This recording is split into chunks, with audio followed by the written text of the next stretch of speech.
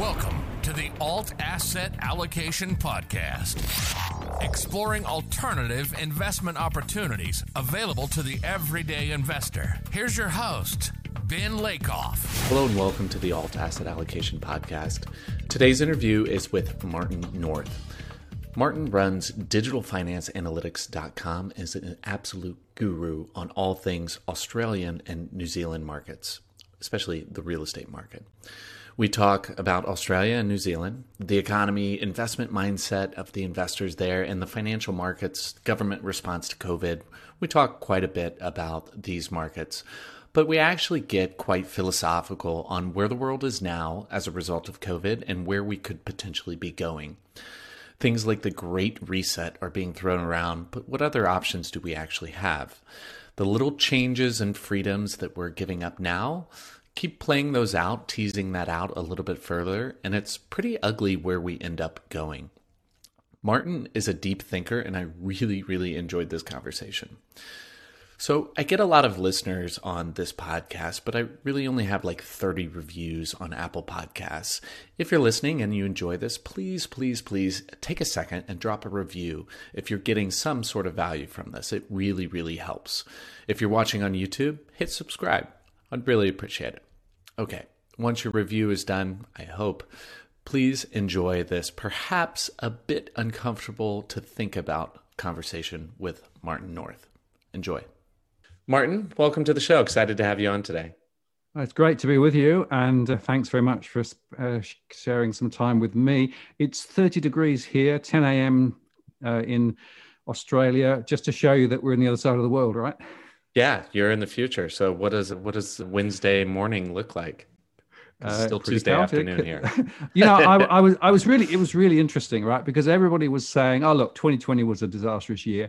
2021 is going to be just so much better, right? And here we are, 2 weeks in? No. It's the same recording. Well, I mean, the rest of the world doesn't just stop things that are happening because of a calendar date, right? I think this is the harsh reality.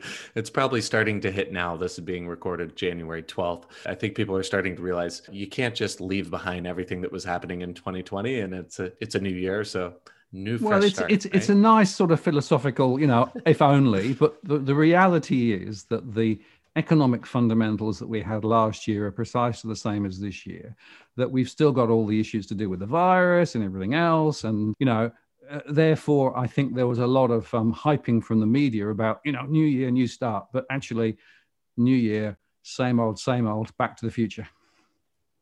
It's very, very true indeed. But at least there are some things that are starting to look up, perhaps. A few things are beginning to settle, perhaps, yeah. So it's a silver lining with every storm cloud, I suppose, exactly. Right? Exactly.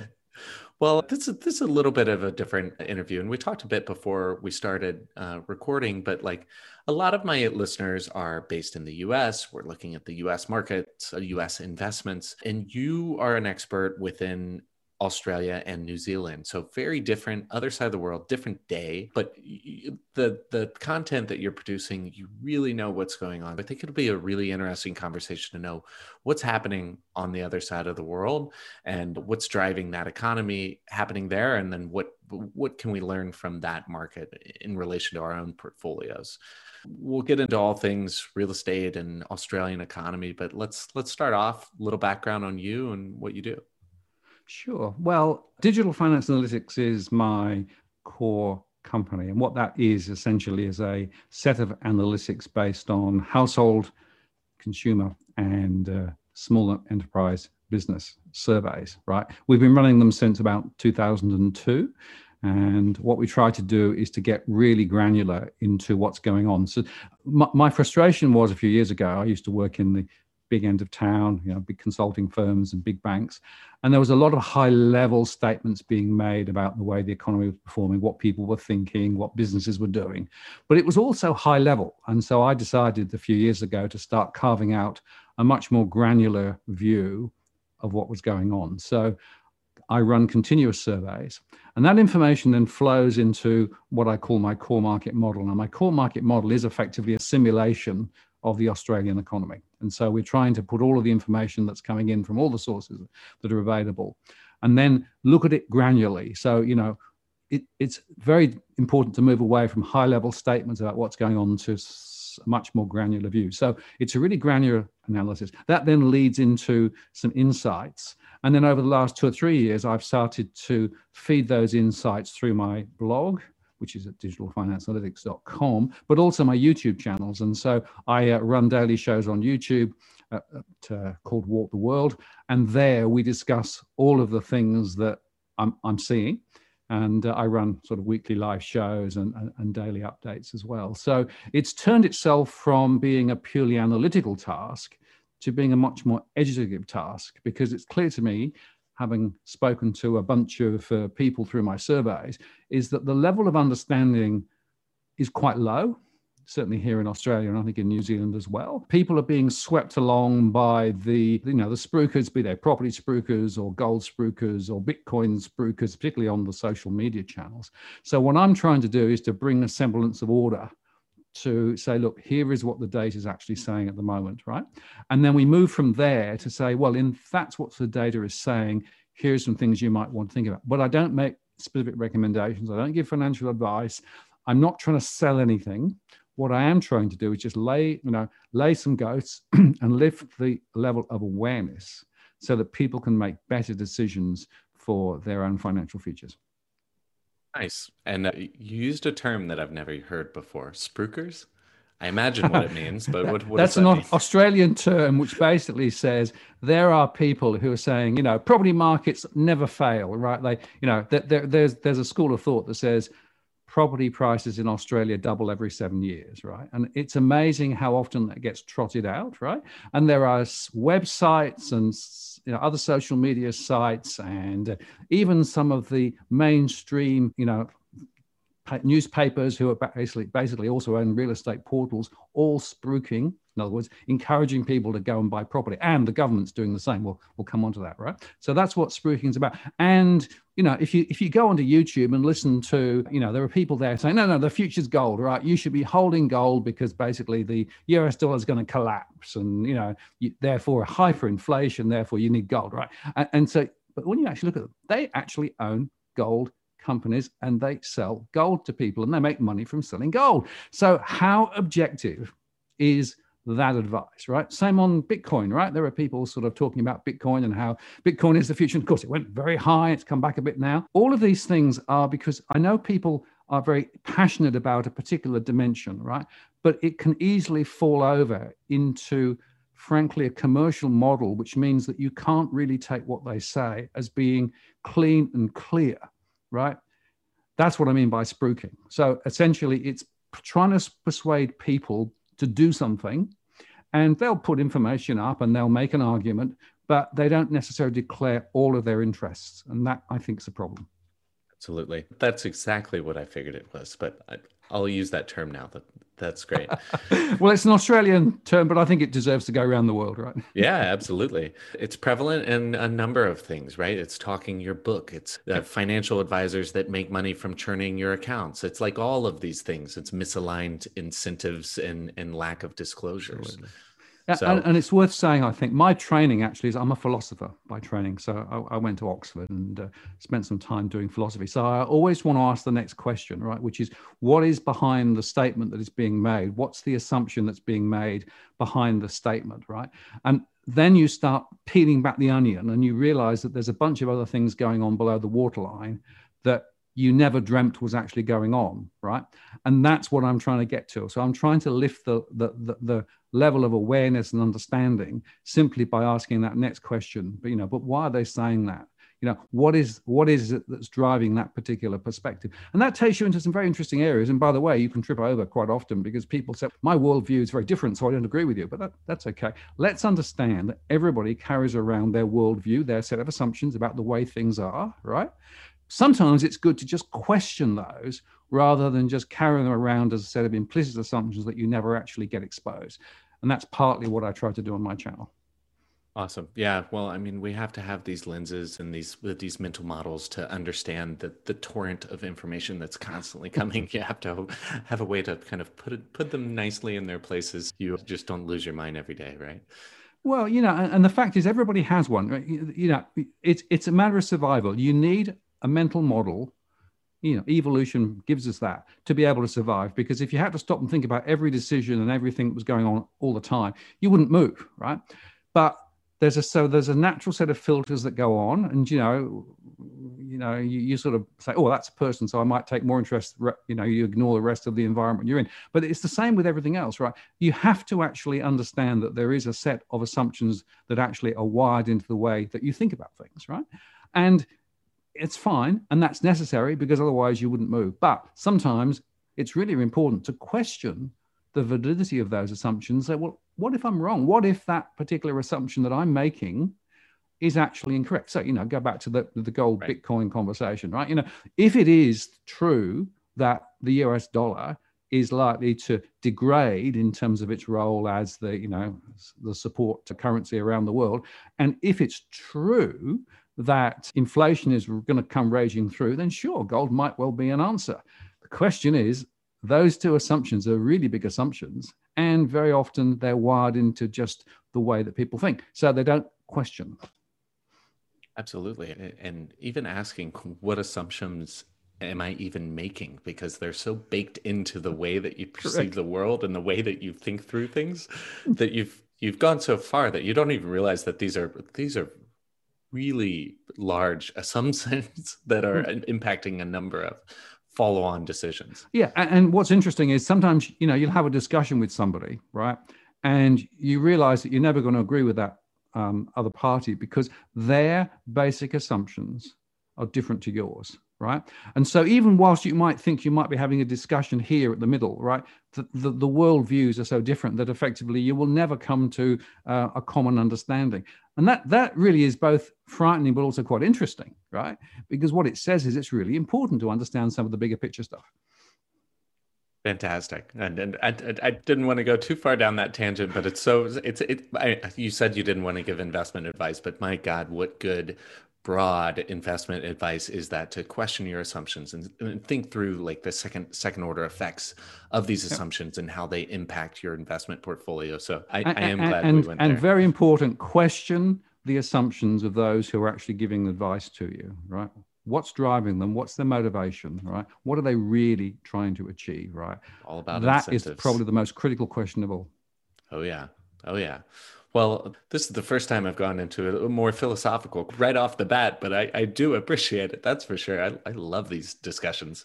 This is also the first episode that I've done with somebody that's very Australia, New Zealand specific. And I love the data-driven approach that you take. Let's back up a bit. And I mean, this is kind of the benefit, is you're analyzing all of this data and then presenting it via your blog and YouTube channel in a more palatable way. Let's just start off a little bit more macro view. What's happening in Australia? What's happening in the Australian real estate market? And then go from there.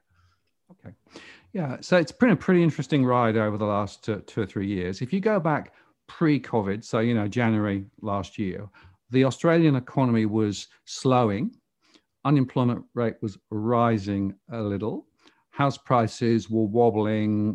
They'd been quite strong from, let's say, 2000 onwards. We had a very slight wobble through the global financial crisis, but hardly any falls, nothing like you had in the US or indeed in the UK. So we've had very strong home price growth, and we were basically watching it pretty stable with slight moves up, right? And the government pretty much declared that they would be out of debt. So they said, right, we've actually achieved our objective of repaying the government debt, and therefore we are now going to be in the black, and therefore we're going to keep our spending under control, and that will lay a nice foundation for the next 3 to 5 years. So that was the story, December, January. And then something happened, right? Which of course was the virus. And so we had wave 1. We had significant lockdowns here in Australia. It was actually remarkably quick. So the borders were closed, which stopped people coming in. The state borders were also locked down as well in some places, so people couldn't move. And we were really pretty firmly locked down. New Zealand did the same. In fact, New Zealand was earlier than Australia. So there was a very significant freezing of activity. As a result of that, the government then announced very considerable support. So there was a scheme that allowed people to get money from their from their employers. So money went from the government to the businesses, and the businesses then passed it on to people who were, so to keep them employed, as it were. They also lifted the level of support for people who were unemployed because unemployment started to rise. And there was a few cycles of this as the consequences of both the global and local situation came through. And about April and May, a number of the major banks came out and said, oh, we think property prices will fall about 30% over the next 2-3 years based on nobody's buying. None of the international buyers that were there and supporting the market previously are buying. Unemployment's going to be a lot higher. They were talking of maybe 10%, 11% unemployment. We'd been at about 5.5%. So it was a situation where we had a major switch. Now, we have a conservative government here, Liberal Nationals, and they've tended to want to keep government spending quite limited. Although actually, if you look at it under the covers, they've actually been growing government debt quite firmly, but that's another story. But philosophically, they had to turn completely on their tail and basically said, right, we're going to throw a lot of liquidity into the system. So they did tax breaks, they did these liquidity injections into businesses and also through unemployment. And the Reserve Bank, who is our central bank here, cut the interest rates. And we went from a reasonably low rate. I think at one point they said, well, we'll never go below 2.5% or then 1.5%. And they cut the rates, and they've cut them now to 0.1%, the last cut a couple of months ago, right? So they were therefore doing that to try and control the yield curve. And it's the same strategy as the Fed and the other central banks around the world. They upped the ante in terms of their liquidity injections. They've announced they're going to do quantitative easing. And the other interesting factor there is that they have started to lend very cheap money to the banks to try and get the banks to lend more, right? So that's the sort of the journey that we've been on. The first lockdowns eased a couple of months later, and we got close to suppression or elimination of the virus in Australia.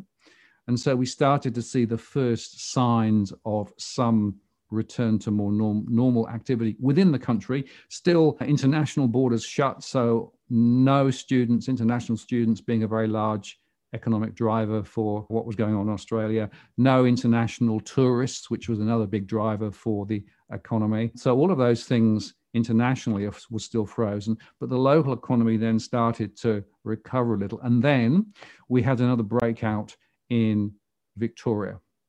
So Victoria is one of our main states. And so they went into another deep lockdown for another probably a couple of months in total. And that took us through the second half of the year into September, October, started to come out of that. And then since then, we've had a number of smaller spot fires, if you like, in terms of the virus, which means local closures, local lockdowns, more. So we've got this stop-start thing going on, right? Now, the total infection rate is still very low relative to where it is in the US or Europe, but the economic consequences are very serious. So we've now got a government. Remember, I said at the beginning they were celebrating that they were in no debt. They're now expecting to have at least 1.1 trillion Aussie of government debt over the next few years because of all this stuff that they're putting into the economy to try and support it. So we've got a government that's turned from don't want to lend too much into the economy to let's throw everything in. Let's just throw it in. And of course, rates are very low, so they can say, well, the cost of that debt's quite low. The Reserve Bank has taken rates really, really. They have also encouraged the banks to lend more, as I said, but also the government then said, well, we need to encourage people to go buy houses. So there were schemes both at a state and a federal level to try and encourage people to go buy new properties. And so rather than seeing a fall of 30% in properties, right, we started now to see properties beginning to rise again. And we started to see the property market in the middle of all of this chaos, in the middle of all the risk of defaults and all those things that are going on more broadly. Properties are actually going up in a number of areas. It is remarkable, right? And in New Zealand, who actually were at this earlier, property prices have gone higher than they've ever done in the last 12 months. It is crazy, crazy, crazy. But the problem is, and this is where I sort of come to the, yes, but, right? Whilst you can support the property sector, and whilst the argument is, well, there's 1 million people who are actually working in construction in Australia, so we need to make sure that the construction sector continues to employ people. It's all about trying to support this wonderful Ponzi scheme that we've had in Australia for years and years and years. Property prices relative to income are some of the highest in the world.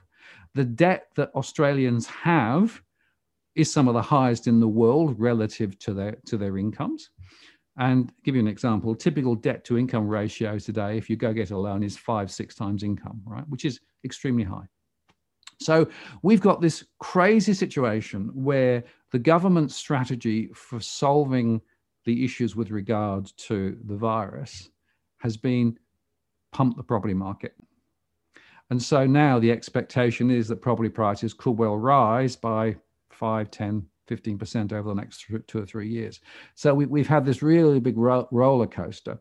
And the problem is that what we're seeing actually is what I call a bifurcation of the economy. So we've got some parts of the economy, think of it as a K, right? So one leg of the K is doing quite well. So where you've got government support and government incentives, doing quite well.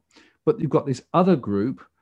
And, if you think about the total household count in Australia, there's probably 10 million households in Australia, but about 3 million are in this group who still have higher unemployment, have high levels of debt, are unable to maintain their mortgage repayments and rental payments. And so you've got this bifurcation. So essentially what's happening is that the disconnect between the haves and the have-nots, those with savings and those with, for example, investments are doing quite well. Those without are not. So what's happening below the waterline is high government debt, a sort of pulling apart of the fabric of the society between those with the haves and those who have not. It's looking more and more like where perhaps the US was a decade or two ago, right? And Australia traditionally has been quite egalitarian, but it's falling apart. So that's sort of in a nutshell where we are. And New Zealand is writ larger still because both Australia and New Zealand are very reliant on tourism. They're reliant on international students. Well, both of those are turned off. They are also, of course, reliant on some commodity exports. And the other factor to bear in mind, and the thing that's really saved Australia, but also has created another bigger crisis, is that the bulk of the Australian economy, internationally speaking, is digging stuff out the ground and sending it overseas, mostly to China, mostly iron ore. The iron ore price today is at 175 US, way higher than anybody expected. And so that has saved the Australian economy, and it will continue to save it for time. The question is, how long will that go on for? Because all this money that I mentioned earlier on has just been to support the property sector and short term. There's no long-term strategic plan for developing our economy into new areas and creating new innovation and those things. It's just what's sometimes called houses and holes, right? That's what the Australian economy is. Houses, because that's what people essentially are putting all their money in, and holes as we dig stuff out the ground and ship it overseas. So this economy is very narrowly based. If you look at it on some of the international metrics, I think we're the 40th most concentrated. So no, we're right down the list with some African countries. Very little diversification, very small tech sector, very limited capacity to create innovation and new businesses. And my surveys of SMEs are saying, oh, well, we're not sure what we're going to do, because the other thing I will say quickly is that they turned off director responsibility for trading insolvent, and they turned off the need to actually close businesses if they were insolvent. Well, that's now turned back on again, end of the year. So I'm expecting small businesses who really aren't getting the support they need to start turning over. So we're in this sort of amazing, I call it Alice in Wonderland world, where the property sector's booming, right? And by the way, the stock markets around the world are booming, and everything else is looking pretty shaky. Yeah. It's the markets have a way of making the logical thinking mind look silly, right? And this is just a whole new meaning to kick the can. It's like boot the can as far down the road as you can, and then hope that whenever you get up to it again, you can kick. I was living in Bali in March, and I had a visa run set to go to Australia. So I'm very aware of the first initial strict lockdown, because I was real close, I think 2 days from being locked down in Australia, which would have been, I'd probably still be there. It's interesting to think through this. And I mean, there's a lot there to unpack, but the way that I kind of want to push this, and thank you, I thought that was an amazing recap, and you have a fantastic memory of all the events and things that are moving on this. You can tell you talk about this quite often on your YouTube channel, which I'll link to in the show notes. I think that my key takeaway there, well, there's a number, but the one I want to go through is the government has been extremely accommodative. There's QE lending, supporting low rates, driving them down even lower, tons of government support. I'd be curious on your thoughts of how much different this looks than the way that the US or other economies are fighting this pandemic, and where it's perhaps better or worse in the way that they're attacking it. Okay, so I think there's two levels. The first level is on at the health end of the spectrum. I think we've been quite fortunate. Being on a big island, of course, it's a little easier to insulate ourselves. And we did put border restrictions in place quite early on. So international travel is banned. So unless you've got a particular reason to go overseas, you can't.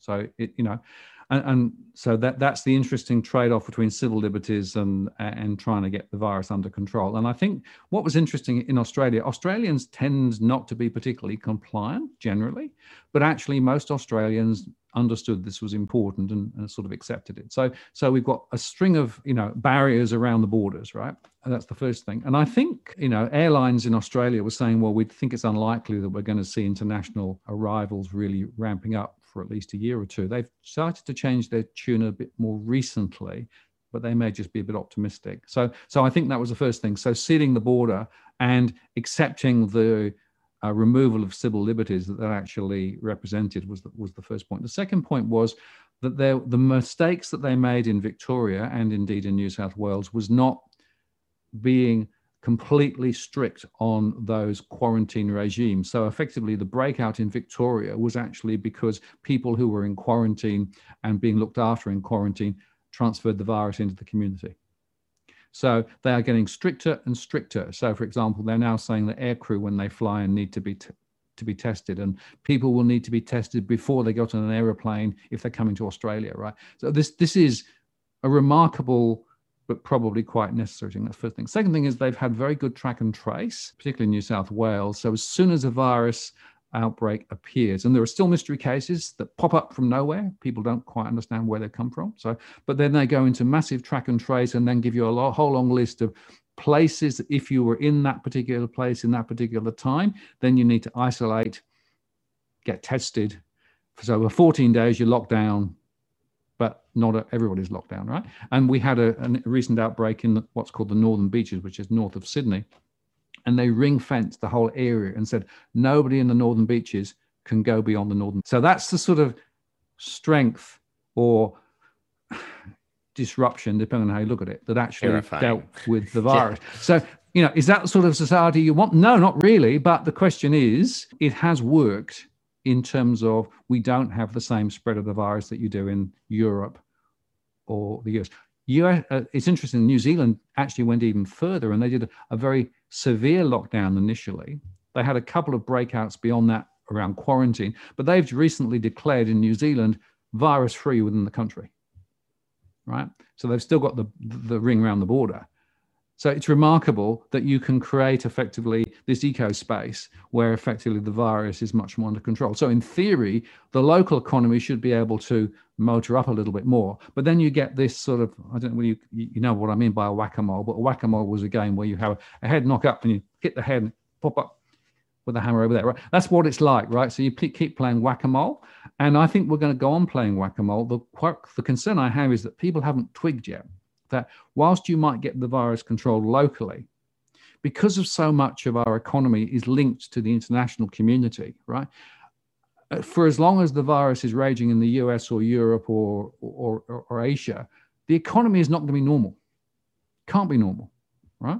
So that's the sort of the first angle. The second angle then is from a financial perspective. We were late to taking interest rates down. We were sort of behind the Fed in terms of their quantitative easing programs. And in fact, in Australia, our Reserve Bank said, no, we won't need to cut rates anything like as much. Well, they are now, they have. So they were late to the party. They followed the same playbook as the Fed, I think. They've done pretty much the same sorts of things, which is yield curve control. And that's, with the bond issuance and all of those things. And I think the problem I've got is we've now got precisely the same problem as the Fed and other central banks, that we've got ourselves into this cul-de-sac of ever lower rates. But I can't see anybody talking about how you get out of it, right? Other than doing more quantitative easing. And I'd also of the view, and other people might disagree, that the quantitative easing program started after the global financial crisis, and it never solved that initial problem. So we've actually got a continuation, and just going ever writ larger. So how much debt is too much debt? Well, more than you might think. And so you've got this artificiality to both the US economy and the Australian economy. It's not really capitalism anymore, right? Because businesses are being supported and they're stopped from failing. The true value of money is all over the place. And if you look at a lot of corporates, we've got a lot of zombie corporates around there who are able to get really, really cheap debt and just keep buying back shares and things like that. And in Australia, interesting that we had this government support, as I mentioned, to individuals via their jobs, a thing called JobKeeper. And interestingly, a lot of large firms actually reported excess profits this year because they got all this money from the government. And that meant that they were actually able to, pay supreme higher dividends to shareholders and to pay bonuses to the execs. So what's happened is a lot of the money that was created flowed into the big end of town. Now, I would argue that that's exactly what's happening in the US as well. That what you've got Absolutely. Is a support mechanism that's supporting the financial markets. It's supporting the big end of town. Consumers and small businesses, well, they might get a few breadcrumbs, but not. And it's really a complete distortion of capitalism. The idea is that capital goes to those areas where you can get greatest returns. Well, that's gone. I mean, we're not in that situation. We're in a controlled economic environment where effectively central bankers think they're so clever that they can pull these levers and just throw more liquidity in. And we're breaking more and more of the economic reality. And so I look at the Eurozone, I look at Japan, who've been at this longest, right? And I think we're going to see the Japanization of Australia. In other words, no real inflation, more like deflation. The central bank holding more and more assets and buying more and more bits of the economy. I think the central bank has something in Japan has something like 40% of the Japanese economy now. Right? Or higher. I mean, it's just crazy, right? It is. And they've bought stocks, shares, pretty much everything, right? And rates in Japan are negative, right? And so there's a big debate about, negative interest rates. And, the Reserve Bank here says, no, we're not going to go into negative interest rates, to which I reply, yet. Yeah, I'm pretty sure negative rates will come. And that's because this is a one-way street. I can't see a way back unless, and this takes us into another very broad discussion, unless you have some fundamental reset or restructure of the economic fundamentals. And that's where some of the World Economic Forum stuff, which we can go into if you want, is scary. But that's why some people are now saying there has to be a reset. Yeah, the Old Testament had a debt jubilee every 50 years. This is the path I go down, right? I look at these things. It's widening the wealth inequality gap. Yep. It's every scenario I kind of go through. We'll just keep pumping this debt bubble until you can't, and then basically it ends with pitchforks and torches and some sort of reset. And it's crazy to hear that the exact same thing is happening in Australia, which, it's not the biggest economy in the world, but I look at the US and it's like, oh man, this is a disaster. It's the death of fiat money. Everybody else is in the same boat, which is even more terrifying, right? Yeah, this is a planetary thing, I would say. I would say that most economies around the world, and even if you look at Japan, big example into the future, but even China, the superficial numbers in China may not be bad, but they're buying back bonds and they're actually supporting their banking system and they're reducing their capital structures to support the Chinese economy, right? So there are still some of the same things going on over there too. So pretty much wherever you look amongst more advanced economies, you got the same old. It's true. Talk to me a bit about the World Economic Forum and what they're talking about and why that's something that's so terrifying for you. Or maybe it's not Well, terrifying. It's this new world that's going to well, solve everything, right? yeah. Well, look, I mean, I suppose it depends on what you think a reset might look like, right? And there's a clear set of arguments that I would say what's happened over the last 20 odd years, economically speaking, has been a disaster for the majority of people around the world. Because what you've got a concentration of wealth in an ever smaller group who've done very well. But if you look at the wealth distribution, it means that those with assets, those in the financial markets who are being supported by the central banks are doing really, really well. No wonder stock markets are relatively high at the moment, but everybody else not so much, right? So there is a fundamental problem with the way that the system is working. That system, which is controlled by central banks and central bankers, and whether you put it down to groupthink, because all the central bankers get together and talk to each other under the BIS, or whether you think there's something more sinister. I personally think it's groupthink. I think it's just the way that they think, because central bankers have a particular way of thinking. They are actually partly to blame for this. And the worry I've got there is that central bankers are not accountable to anybody, if you look carefully, right? Because they are carefully separated from governments. And I don't know what it's like in the US, but, the central bank guys go and sit in front of Parliament, and the Parliament asks them a few gentle questions. We call them Dorothy Dixon type questions in Australia. In other words, ones that really are not particularly hard to answer. They never ask the really hard questions, right?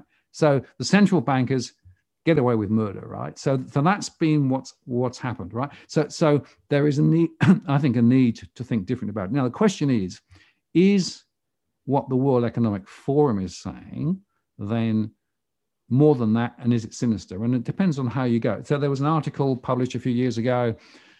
It was actually an article written by a Scandinavian politician who basically talked about you won't own anything. You won't need to own anything because basically it'll be on demand, right? And they talked about using AI to be able to, service people's needs, et cetera, et cetera. And it was a sort of a utopian view.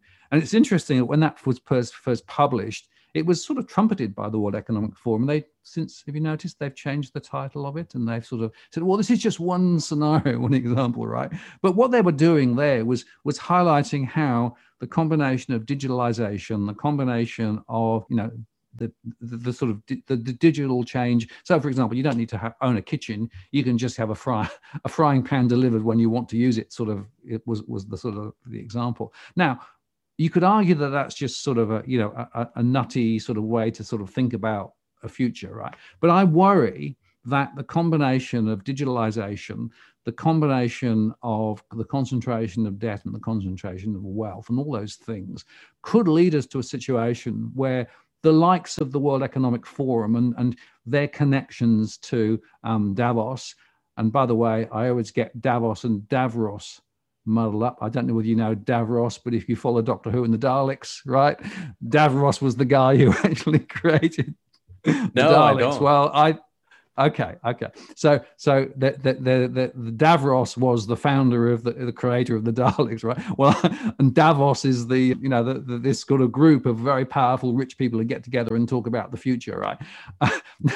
I wonder whether there's a coincidence. I'm not sure whether there is, but I think it's quite interesting. So I'm worried that these powerful people, these rich people, these affluent people are going to be trying to dictate a future which effectively is sort of coming top down, come down through central banks, come down through, and we won't have a chance to really debate it locally, right? So I'm very worried about that. Now, I also think that if you bring into the mix then, and Prince Charles is a good example of somebody who's saying we've got to think about the environment and, eco as well, because we are on this one sphere, right? This one arc, and we're part of it. It's not like it's us versus the Earth. The Earth is us. So if we actually take the Earth into an area where effectively it becomes uninhabitable, then we kill ourselves. So we should be taking that seriously too. So there are clearly some big questions to be asked about how does economics work in the future? How do economies work in the future? What's the right degree of personal freedom, local freedom, and international coordination of some of these big questions? But the worry that I've got is that people are jumping to a particular solution where they use technology and they use central planning, and this feels more and more like, communism and control than anything else. And that worries me. And yet it seems to me that maybe because of the virus and maybe because of everything else, that people just seem to be sort of sleepwalking into this future of digitalization, digital money, right? So for example, so what happens if suddenly, like in areas of China, where they're using digital money, right? And they're actually giving out digital money. But then, of course, digital money means you can associate it with a social score. You can be controlled. It can be turned on. It can be turned off. Turned You've off lost another completely. freedom. It can be blocked and censored for certain ways. Yeah, correct. And I'll give you another local example. Last year in Australia, we had an attempt by the government to ban cash transactions above $10,000 between businesses and individuals, right? And it was brought in as an initiative to, deal with anti-money laundering and those sorts of things. For sure, always. But the truth was that this was essentially a removal of a civil liberty that we have today to be able to settle in cash if we want to. Now, we actually launched a resistance movement, partly through this, for the DFA channel, right? And we actually got 3,500 submissions to Parliament, which was probably as many as they've ever received on any issue ever, right? And then through a series of hearings, it finally got killed. So we have no cash ban in Australia. And that's an example of democracy in action, right? Now, that took a lot of time and effort, a lot of people on a lot of YouTube channels, because the formal government processes just didn't work, right? Now, that is what I'm on about in terms of there are things that if we're not careful are just happening to us. And little bit by little bit by little bit, we're giving up freedoms. We're giving more and more accountability or responsibility to some, autonomous authority, be it, local or global. That is what's going to happen unless we stand up for it, unless we actually say, no. Freedoms have been hard won over generations, right?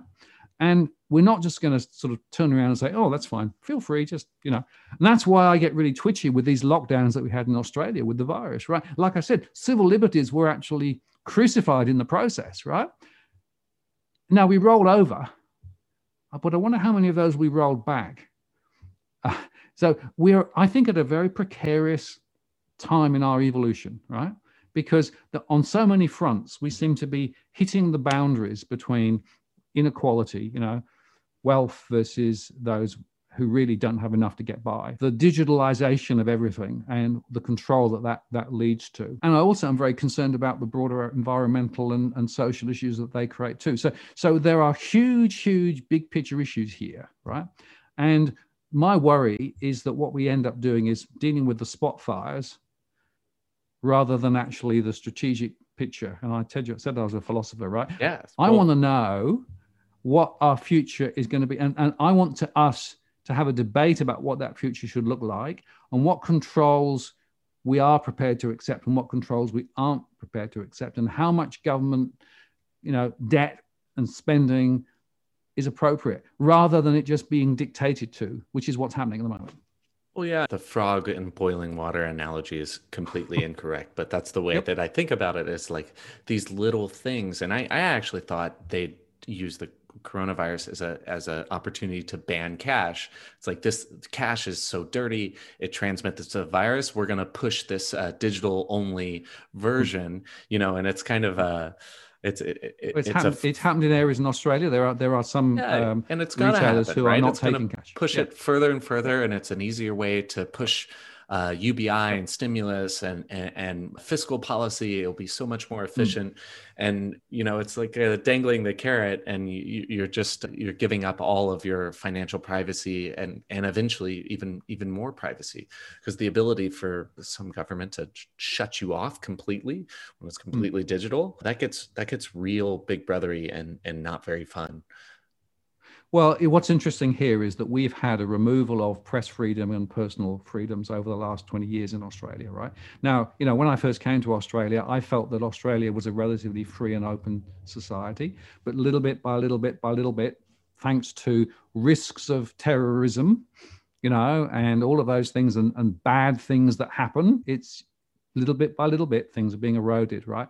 And I don't think there's a complete blueprint from soup to nuts. Some people have argued that there is. I don't think there is. I think there's just an incrementalism, but the trajectory of that incrementalism is what concerns me, right? Because every time we lose a bit of freedom, right, it's going to be really hard to pull it back. And every time we've lost a bit more, the analogy I sometimes use is it's like the sea coming in and eroding the cliffs, right? Little bit by little bit by little bit, the cliffs get eroded. And you come back 10 years later and, oh, I've lost 12 meters of land. Well, that's how I feel about what's going on at the moment. 100%. It's like a glacier melting, right? I mean, every year you look at it and it looks the same, but you look at a picture from 50 years ago and it was a lot bigger then, and it's very drastic.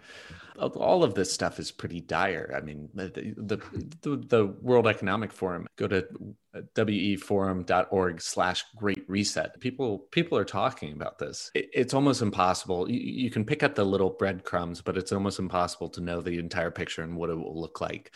There are things like MMT that are popping up. Like, what are you kind of thinking through the way of some global Bancor and global centralized government? Like, walk me through how you're thinking through this. Yeah, I mean, there are people who believe that there is a blueprint, a globalized blueprint that's sort of there somewhere and is being rolled out. My own view is I think that's relatively unlikely, simply because I just don't see how that necessarily formally would happen. But informally, right, little bit by little bit, as people get together and talk, and as central bankers get together and talk, and governments get together through the G20 or whatever, you can see how the components could almost by accident end up in that direction, right? And frankly, with totalitarian, people in power, look at what Trump was doing until quite recently. Other places, even here in Australia, we've got a more dictatorial spirit coming through at the moment in our leaders than previously, right? There's much less feeling for consensus, much less taking us with what's going on. It's more sort of do this, do that, jump here, jump there. So there is a tendency to sort of to follow this through. So I'm of the view that there is certainly a risk of some of these things falling the wrong way, and essentially the combination of the digitalization that I've mentioned, the globalization that I've mentioned, could lead to things like a currency that, what's after the dollar, right? And Mark Carney, a couple of years ago, used to be the guy at the Bank of England. He actually made a speech at Jackson Hole saying, well, the next, currency after the US currency might not be yuan, it might be a digital currency, right? Now, if that's the case, it could be a global thing, right? And if it starts getting global, then you've lost another element within the way that economies actually work and the autonomy locally. So there is a risk that some of this globalization stuff and some of this top-down stuff, and I have to keep saying, well, who is the World Economic Forum and the United Nations and some of these other large organizations? Who are they accountable to? Right? Who's actually keeping them in check and under control? Because it seems to me it's coming the other way around, that they're actually publishing these missives and saying, well, jump here, do that. Bank for International Settlements has imposed capital adequacy rules on banks around the world such that lending to small businesses is more capital intense than lending for mortgages. No wonder then that banks prefer to make mortgages. I mean, there are consequences for this top-down governance control. And I just worry that we've lost the plot. I completely agree.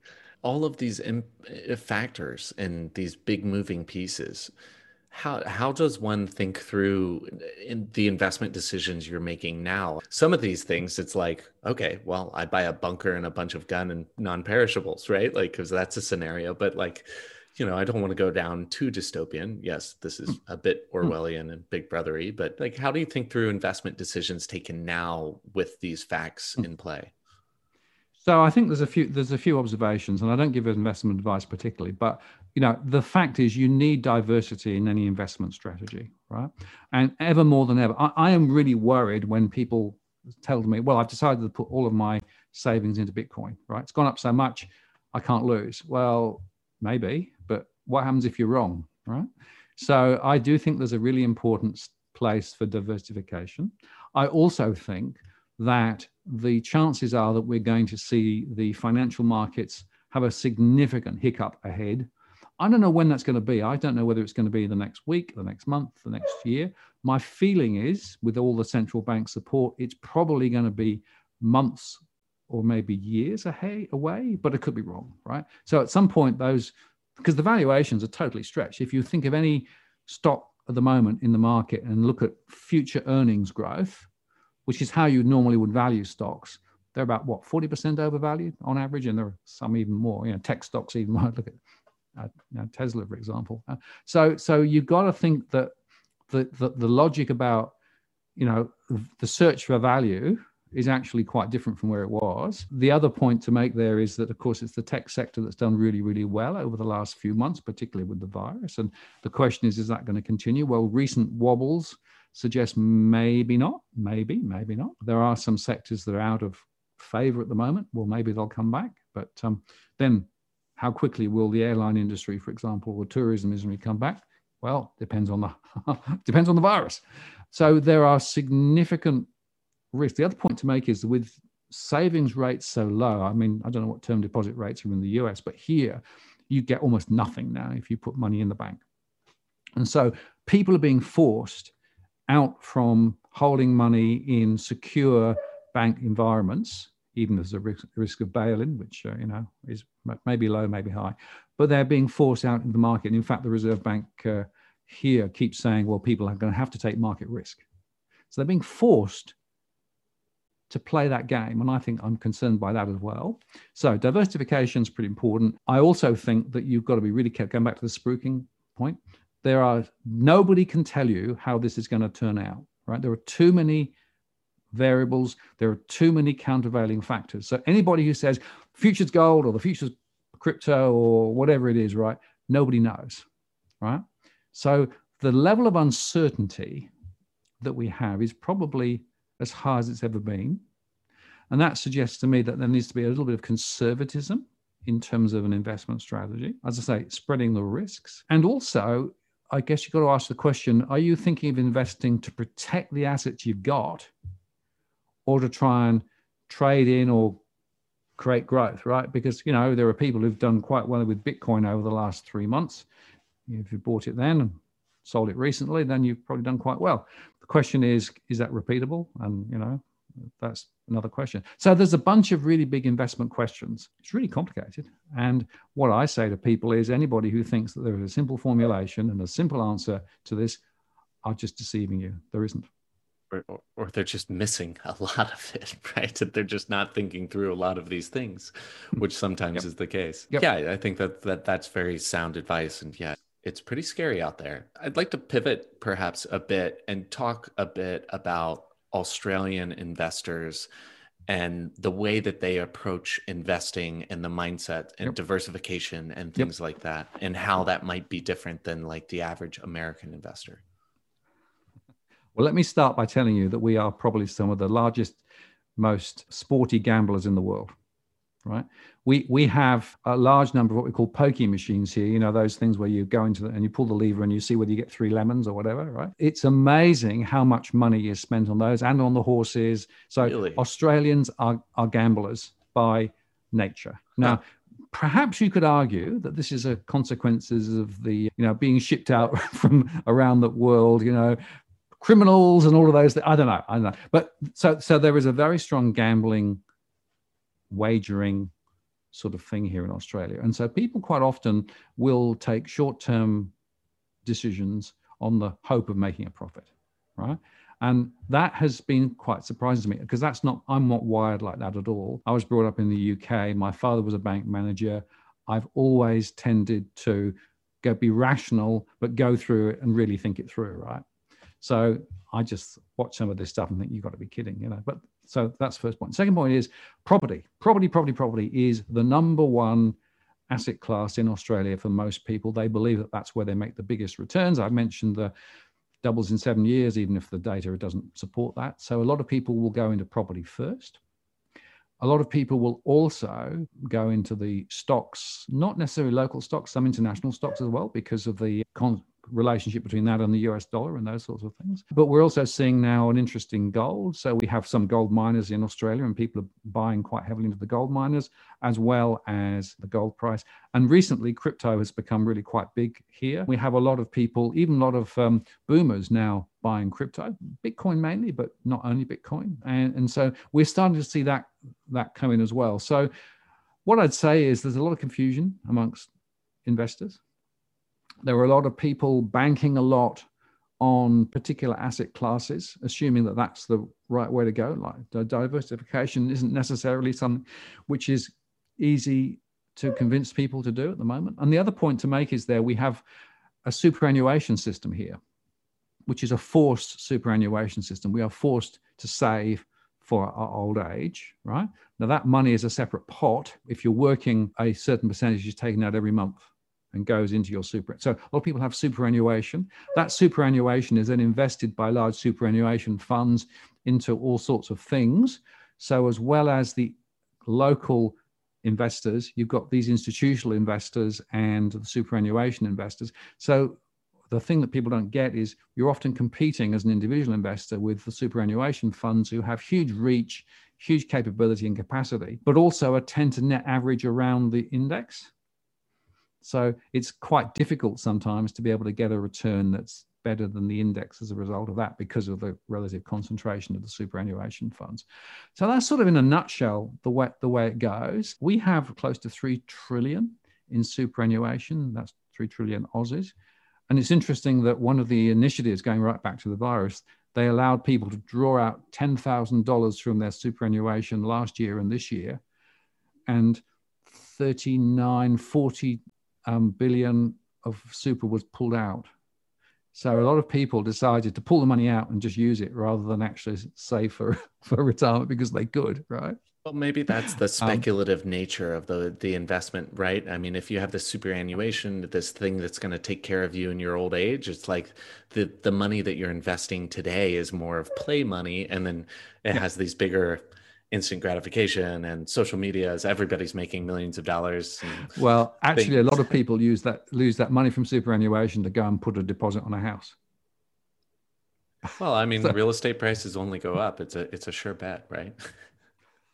But are the superannuation funds investing in Australian real estate as well? I mean, it almost sounds like they would have that's to. Feasible. That's feasible. Yep, absolutely. And some do, and some have a lot of their superannuation in property and super funds.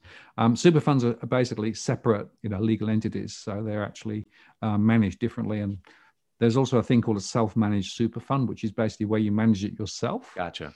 So basically, you basically have your own portfolio that's separate from your personal wealth.